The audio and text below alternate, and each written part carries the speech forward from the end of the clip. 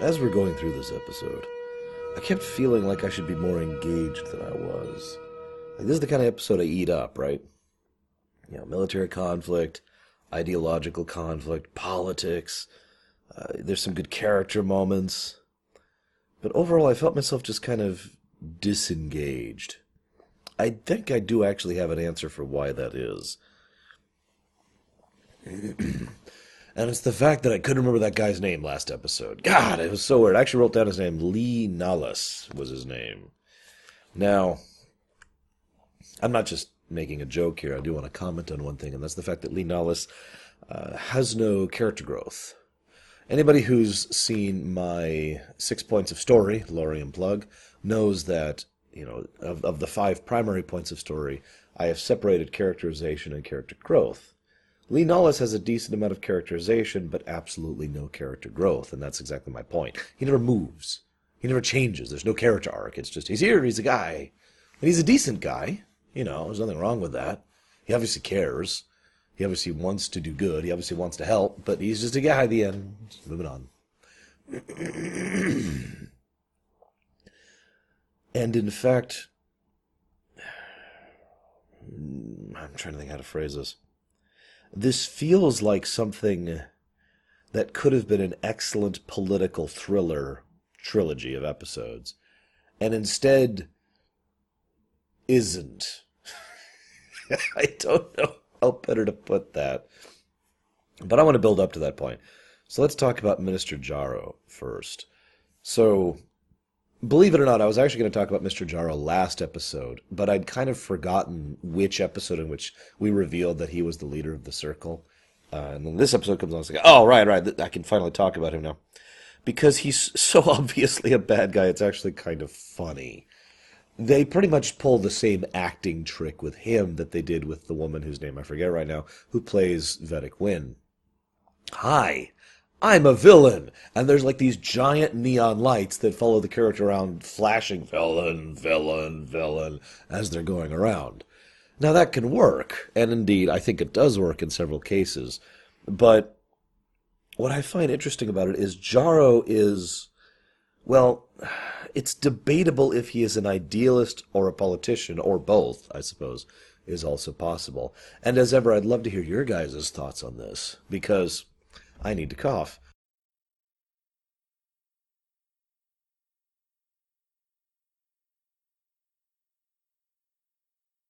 Because it's possible he really does believe in his, you know, I can't believe it's not Nazi ideology of, you know, pro-Bajorans, Bajoran supremacy, screw the other races, screw everyone else, right?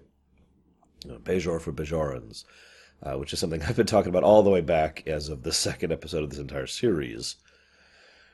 Or he could be purely just a politician. This is where the winds are going. I mean, he's obviously gotten some support. Think about how many men and women he has managed to convince to join the Circle, the kind of influence they have at this point. Think also about the fact that he has had no particular problem funding procuring all these weapons. That's the first little tidbit I want to bring up. I would have really liked to understand where this money was coming from, or resources, or whatever they're trading, in order to procure these weapons. They mentioned, I think, 3 separate times in this episode, and at least once in the previous episode, just the overwhelming amount of firepower that the Circle has access to, enough to challenge the actual Bajoran military. Where are they getting that money from? Now, I'm not saying that's untenable, but that should be part of the story, especially since it could be part of the story that they're basically getting these weapons on the cheap. That makes sense, after all, because, remember, the Cardassians are, effectively, the ones actually selling these weapons to them. So, the Cardassians would be selling them to them very much under cost, because they don't actually care about, you know, getting a good deal on those weapons. All they care about is making sure that those weapons are in the right hands. I mean, Hell's Gates, they're actually going to reclaim those weapons when they swoop back in anyways. Could give them away for free, except then people would be even more suspicious. But like I said, I feel like that could have been a plot point, and they just kind of didn't even address that. They just somehow have the ability to do this massive armament, never discussed, never explained. First Order Star Wars. I'm sorry, I shouldn't do that. I apologize. Don't bring up the First Order. I'm just making a joke. Okay. Then, well, then we have a great character moment. There's this great character moment of, well, Kira's in her room, and she doesn't outright state it, but she all but outright states that this is a punishment, that she is being pushed off the station as penalty for what she tried to do with the Cardassians. Oh, obviously, and now we know why the Cardassians are willing to play at politics. Again, I'll talk about that in a second. And I love that little scene because, first of all, Sisko, is the one who basically has to play fair, at least to the face of Minister Jaro. And Minister Jaro is the one trying to say, hey. In fact, Minister Jaro gives just a little bit too much away when he says, I thought you and Kira weren't getting along. Now, that might have been true back in Emissary, but as we've seen, the two actually have a pretty good dynamic going, as recently as In the Hands of the Prophets. So the fact that Jaro would say something like that is exceptionally questionable and kind of gives away even more of his villainy than we already needed to be given away. He practically just ousted himself to Sisko, although, of course, that's not confirmation or proof, but nevertheless. You know what? I just want to talk about the Kira scene, because it's actually a really great scene. It's my favorite scene of the whole episode. Kira's there, and then Odo shows up, and there's some really good character dynamic between Kira and Odo. I've mentioned before how the two obviously will basically be retroactively written to have always been friends ever since the days of the occupation, and that hadn't been decided yet. But it's so obvious why they decided to go that route with both characters, because the actors have some pretty damn nice chemistry and some good interplay in their dialogue. And this scene is like rule one, or not rule one, but like example one of that. It's actually the third time this happened in the show, I think. But, it's a very well done presentation. We get, this, and why are you doing this? And there's this great bit where he's just ranting and raging, and he learns to her, and she says, I'll miss you too, Odo. And he's like, it's good stuff. Then Dax comes in. Then, oh gosh, I don't even remember. It's like Dax comes in, and then Bashir comes in, and then Quark comes in, and then O'Brien comes in. It is an excellent scene. The dialogue is smart and clipped and is very well paced. The whole scene moves exactly as well as it should. It hits all the emotional notes it should. Because it never really feels fully comedic in tone. It could have been very easy for this to basically turn into an Abbott and Costello scene, but it always stays grounded. And I think the best way to explain that is when Vedic Bareil shows up, because he's there too, and he says, and she these are, and there's this pause, these are my friends. Because that's actually the point of the scene, and it's something it succeeds at very well. And I wish we'd seen more of this in some other shows in Star Trek, because what this is showing is that over the last year, across season 1, these people have actually become close. Not super tight, besties or whatever, but they are friends. They do have that working dynamic and that caring about each other. Each one even demonstrates it in their own particular way. Odo is blunt and to the point. This is wrong, you should fight it. Dax doesn't even address it directly.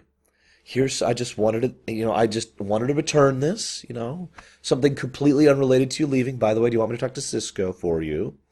Bashir has no idea how to interact with other social circles, but obviously does care, does value her friendship, or at least her professional relationship with him, and therefore wants to do something, he just doesn't know what. Quark, well, of course, Quark wants to get in her pants. But interestingly enough, Quark is still also the people person. He comes by with a drink of her favorite synth ale and is trying to, so an ear to talk to, a shoulder to cry on. Very Quark, even ignoring the perversion factor. That is very Quark as presented. O'Brien, I mean, what can I say about O'Brien? I've been praising the hell out of the guy, even over on TNG, because he's already had several appearances over there, and will continue to, obviously. So, but O'Brien comes in, and it's great because everyone else just kind of comes on, and O'Brien is just like, maybe I should come back. And it's like, no, it's okay, Chief, come on in. He is, of course, just very human very affable, very natural, just as he always is. So I love that scene. It's good stuff. That being said, while the actor who plays Vedic Bareil, at least by memory, it's been several years since I've watched this show all the way through. By memory, I remember the actor getting better later on. I sure hope so, because he actually sucks in this episode. And I'm sorry to say that. He is incredibly wooden, to the point where, like, obviously I know better, but I'm watching this like, oh my God, Vedic Bareil is secretly the leader of the circle or something, because his presentation is so weird that my brain is just wrapping itself around itself trying to understand what is being conveyed by this actor. Like, he actually comes across as legitimately sinister at times and frankly creepy at others. And I don't really think that was the intent, unless it literally was a, oh my God, he's the leader of the circle kind of a twist, or untwist, I should say, that they were going for. Which, again, considering the Minister Jaro thing, they could have gone that way? I don't know. So there's a few decent little character scenes. Lee Nollis desperately wanting to be helpful, failing miserably at it because he's not good at anything. I understand that feeling. I'm not good at anything, and I love to feel useful too. It's one of my favorite things, is to help people. And in that way, I also kind of relate to Kira, to feel useful, to feel like I'm actually helping the situation. I can't even begin to imagine. Well, actually, that's a goddamn lie. I know exactly what it feels like to be in a circumstance where I feel completely useless to everyone around me. I have been in the hospital more than once, and I have been in a wheelchair more than once. I know exactly what that feels like. Thank you very much. So my heart just ran out to Kira for those scenes as she's trying to express this, and she doesn't even know how to because it's such an alien thing to her. And meanwhile, Vedic Bareil is just like, oh, just be useless for a bit. And it's like, why? No, that's terrible. God Almighty, no. Oh, excuse me, Prophets Almighty, no. And then, so she goes back, and she interacts with the orb, and I like to hear your guys' opinions and thoughts on these episodes. In fact, I love it. I love going through. Every Monday and Tuesday, I get like a barrage of about 20 or 30 comments for each one of these episodes. And over time, a few more additional show up. But there's always that initial barrage. And I would love to hear your guys' thoughts on what the hell was going on in that orb scene. Of course, it's not an orb. It looks more like a dumbbell, but, whatever. The orb of prophecy, right? Now, the Bareil in her thing is kind of obvious, not to spoil anything, but he was already creeping in that direction, so whatever.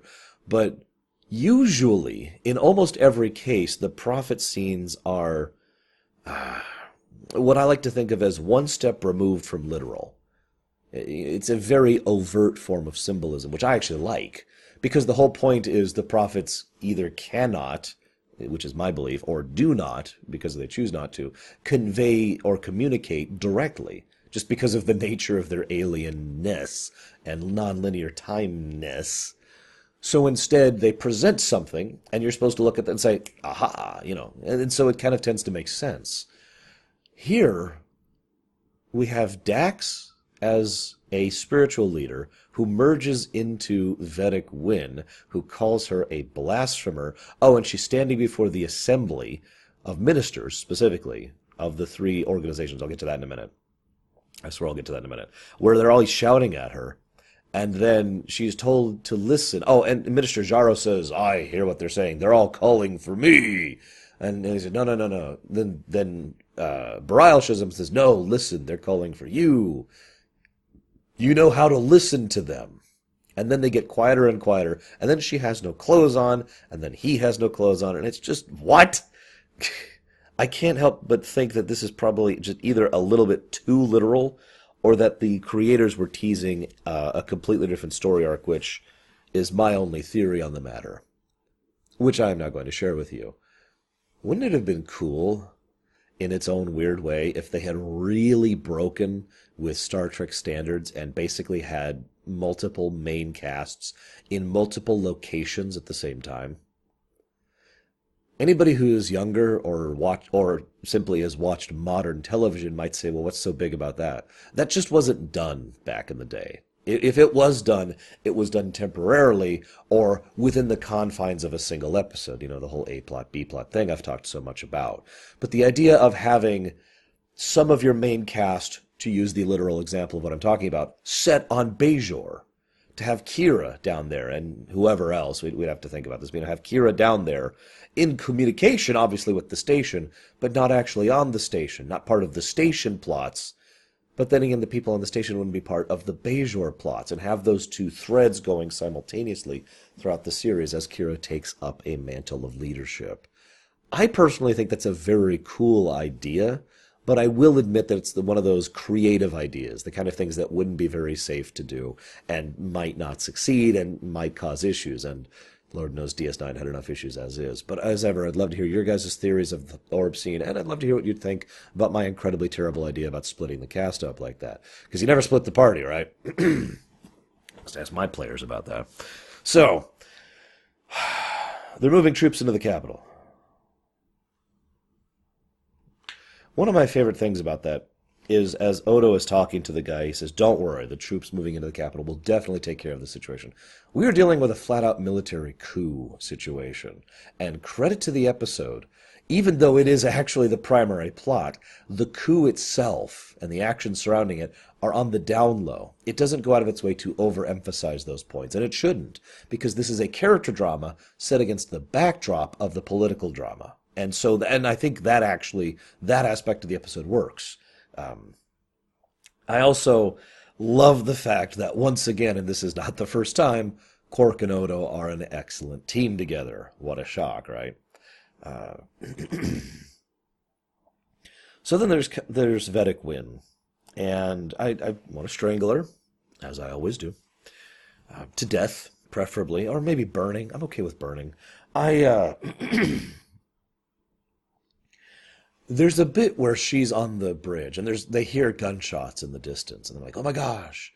And then Wynn is there, and I almost feel like she's a deliberate distraction, like an in-universe distraction. Oh my gosh, excuse me.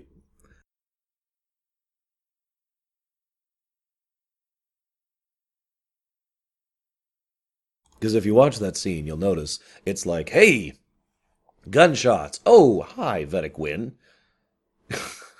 Which is funny because, as we learn later, she is not actually supporting the Circle or the military or the provisional government. She's just kind of there, waiting for someone to offer her the biggest piece of cheese. No, seriously, that is her perspective. She is, as ever, the amateur politician. It's actually funny because Mr. Jarro is also an amateur politician. An amateur in general. But that still makes sense. For the same reasons that it made sense that everyone else has basically been an amateur on Bajor. They're good at a couple of things. You know, they're really good at resisting. They're really good at guerrilla warfare. They're really good at enduring. But that's kind of it. And that makes so much sense. Right? I mean, isn't that logical? So Minister Jarro is big and obvious and sweeping in his political manipulations, if you can even call them that, just like Wynn was 2 episodes ago. Oh yeah, by the way, that whole, "have we met before?" It's literally been 2 episodes. Give me a freaking break. Anyways. I mean, I know she recognized Kira. That's the point. She's just being her usual smarmy Type 3 villain, strangle, burning self. But Mr. Jarro later on, he tries to convince Kira to give him intel, basically. What is the Federation's response going to be? What is Sisko's response going to be? He also clarifies that. And I do like that. He recognizes that Sisko is the point man, and that regardless of what the Federation's reaction will be, Sisko's reaction is the far more troublesome one to account for. And he is right on that account, as we will see in the next episode, as we see at the end of this episode. I'll talk more about Admiral Chakotay in a minute. Yes, really. But he tries to convince Kira to help him. And he is so amateur and pathetic about it. He really is. He's like someone who doesn't know what a carrot is. This is really stretching the analogy, so forgive me. You know, so he's trying to do the carrot and the stick, and so he's like, okay, I've got to offer her a carrot to work for me. So he pulls out like a half-boiled egg. It says, here, don't you want the carrot? Except he's even pronouncing it wrong. The carrot. Don't you want the carrot? This is what you want, right? Why isn't this working? Look, you could have this. This is what you want, right? Why isn't she talking? He's so pathetic, it's actually kind of funny. And then, of course, he says, oh, well, we know how to break people. We've learned from the Cardassians. And then I literally had to pause the episode because I was laughing so hard. Now, let me make this clear. Torture is not a good thing. In fact, torture is a really, really horrible thing. But remember what I just said about what the Bajorans are actually good at? What do you think Kira is actually good at? Give you a hint. People torturing her and her breaking under pressure is not something that's going to flip and happen, you moron. God, that wouldn't even happen to most Bajorans. Never mind someone who has been such an active member of the Resistance, basically since she was a child. Although I do have to wonder when she learned how to finger paint, like when that was part of her curriculum under Cardassian rule. But I digress. So then, and I actually have a note here that literally just says Jarro's out of his league. Yeah, no kidding. So then Sisko gives them their briefing, and for just a moment I'm like, oh my God, we're actually going to see something close to actually competent fire squad tactics. Because he basically says, we're getting it in there. Here's the extra comm badge. When you see her, tap it, call for the extraction. So what happens? Within seconds of that statement, Bashir walks up, kind of stumbles around, tries to get Kira free, okay, then gets the thing and holds. And it's not actually. I'm exaggerating slightly, but it's like 8 solid seconds that he could have just been tap and been out of there, and they could have been in and out, and it would have been actually. I would have been impressed. Like I know some people are like, well, when we wouldn't have a big action sequence. Yes, we would. We would have had a very competent action sequence. We'd have seen Starfleet actually being really good at this for once, and that would have been awesome.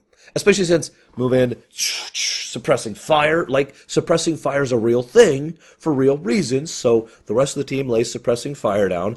Bashir gets up, smacks the thing on her. Bashir, O'Brien, Chief, get us out of here. That would have been great. But no, he's a moron. Whatever. So then we get to actually a really good scene between Mr. Jarro and Vedic Wynn, where we see 2 incredibly amateur politicians playing against each other. And it's funny because this really is just the most obvious, overt, duh stuff. It's in character. I'm with it. I like it. But, she's like, I want your support. You need to join my order and support me for Kai. Because that's what she wants. He wants her to publicly bless the Circle and to state that the Circle has the Prophet's support. Now, it's actually funny because part of the reason, at first glance, this is an obvious duh thing. It's just a straight one-to-one trade. The reason I find this hysterical is because it isn't a one-to-one trade if you know anything about politics. First and foremost, she has to give first. He doesn't need, but he very much wants her support in this matter to accomplish his coup. And then once his coup is accomplished, then he is willing to offer his support to her coup. Well, it's not a military coup, but, whatever, her ascension, let's call it that, to Kai. Both of them want to get kicked upstairs. Both of them have ambitions.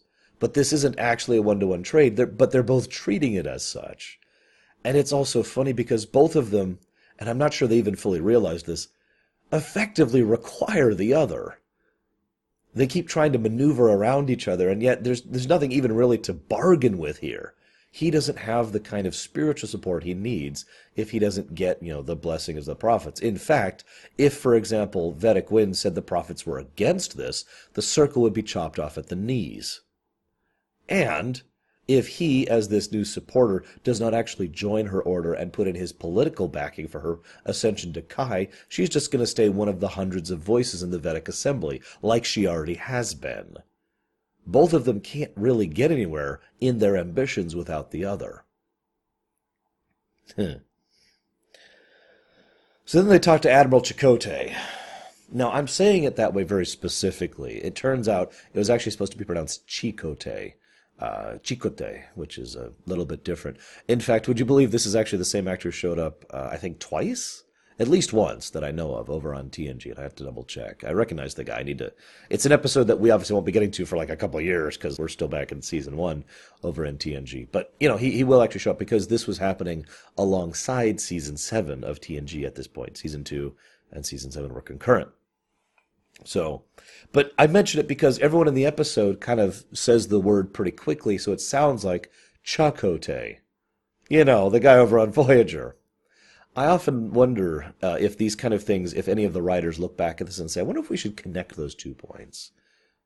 Nah, let's just leave it alone. I mean, we know who Chakotay's father and grandfather are. They're from made-up Indian tribe. The rubber people. I'm sorry. Moving on. So then we have Chakotay. Excuse me, Chakotay. Who's an idiot. Now, I feel like I've just ranted about the Prime Directive because I've just talked about the episode Symbiosis over on TNG. From my perspective, I think you guys will be seeing that this week, actually. I guess you'll be seeing that yesterday from your perspective. That was actually today, from my perspective, that I was working on that episode.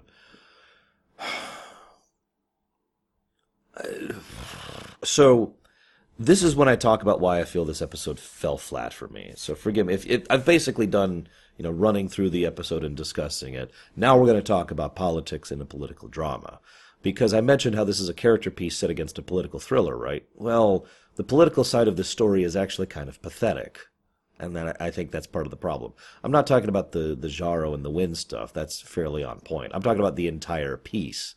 Where is the funding coming for those supplies, for those weapons? Why is it that the Cardassians are able to basically step right back in, assuming the Federation steps out? What is it specifically?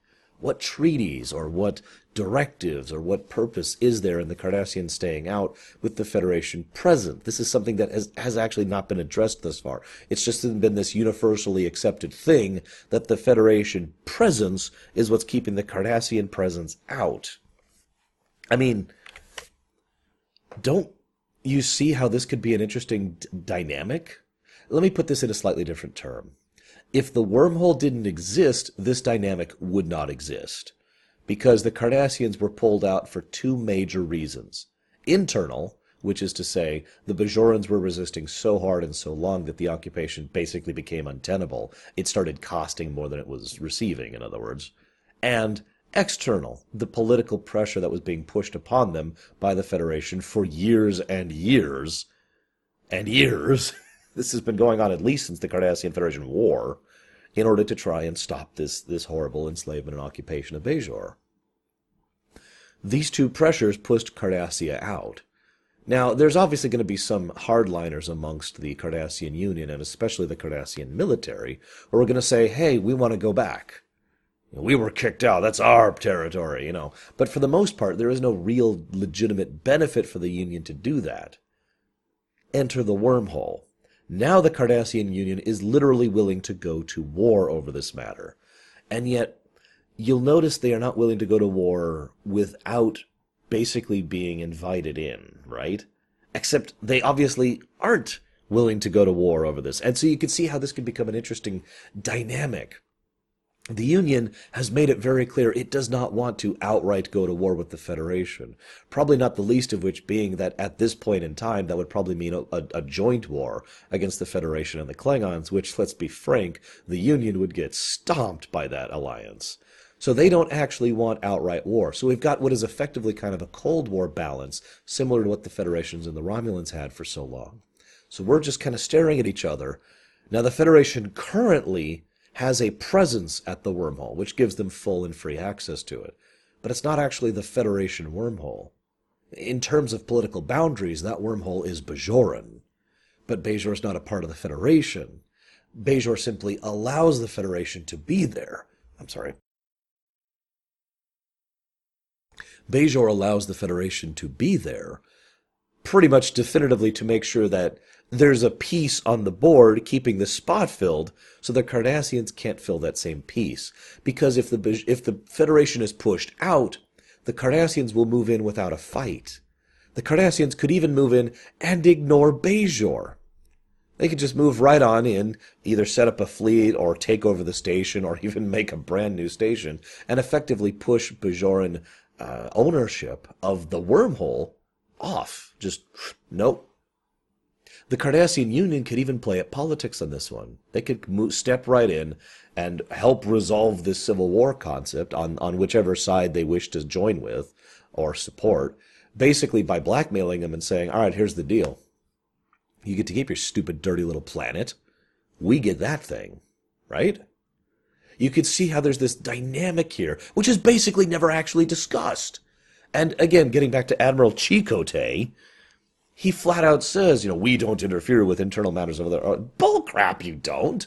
The Federation has gone out of its way to play at politics for its entire existence. As I mentioned in the previous episode, that's actually what the Federation is best at.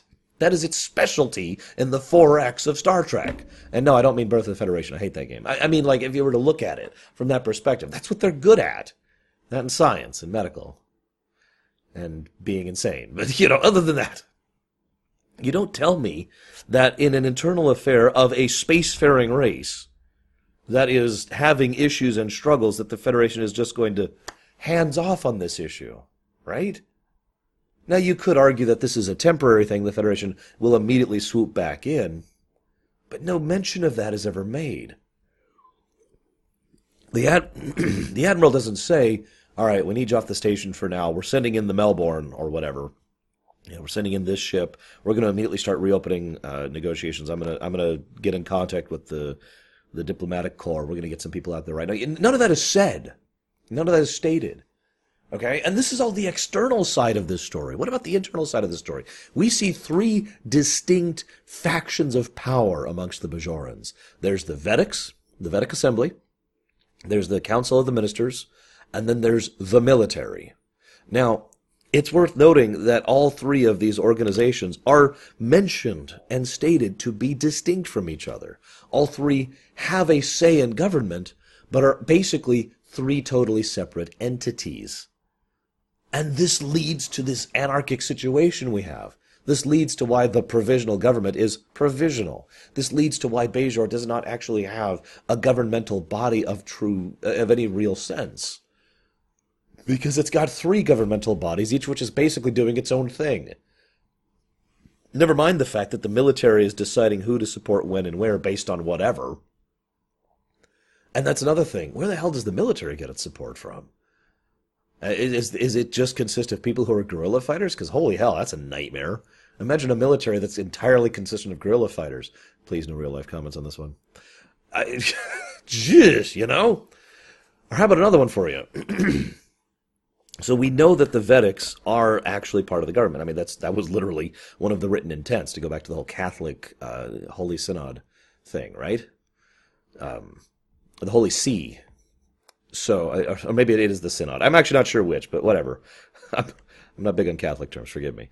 So we've got the Vedics and their place in the government, and the fact that none of them can agree on each other. So we've got one, basically, let's call it one house. Okay, one party, if you will. And that they have a say in the governments of the whole planet, but only one say, and none of them can agree on each other. Then you've got the Council of Ministers, who have a say in the government, and none of them can agree with each other. And then you've got the military, who ostensibly reports to the Council of Ministers, and yet on more than one occasion has basically just been doing their own thing. And that's becoming even more of a thing, given the current situation with the Circle. I'm not even mentioning the Circle, which doesn't really qualify as a separate party, since it is effectively simply a guerrilla commando raid team political activist union that is being pushed by one particular man and his particular desire to take over the government and start leading as an autocrat. We have an interesting interweaving balance between political powers, and yet nothing is ever said of their ideology. Except for Minister Jaros, I should clarify. Obviously, his ideology is at least, his stated ideology is given there, and as I mentioned, we're not sure if he actually believes that or not. But what is the, for lack of a better term, political platform of the ministers? What are they interested in? What are they trying to push? We could assume and presume what their political platforms are based on previous episodes. A lot of infrastructure, a lot of industry, trying to increase trade, right?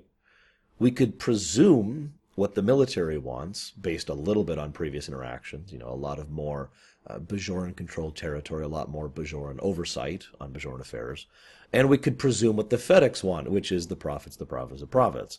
But no mention is ever made of any of this. They're just factions, but they're only different factions because they're said that they're different factions. You know what I mean? No depth is given to them. Not really.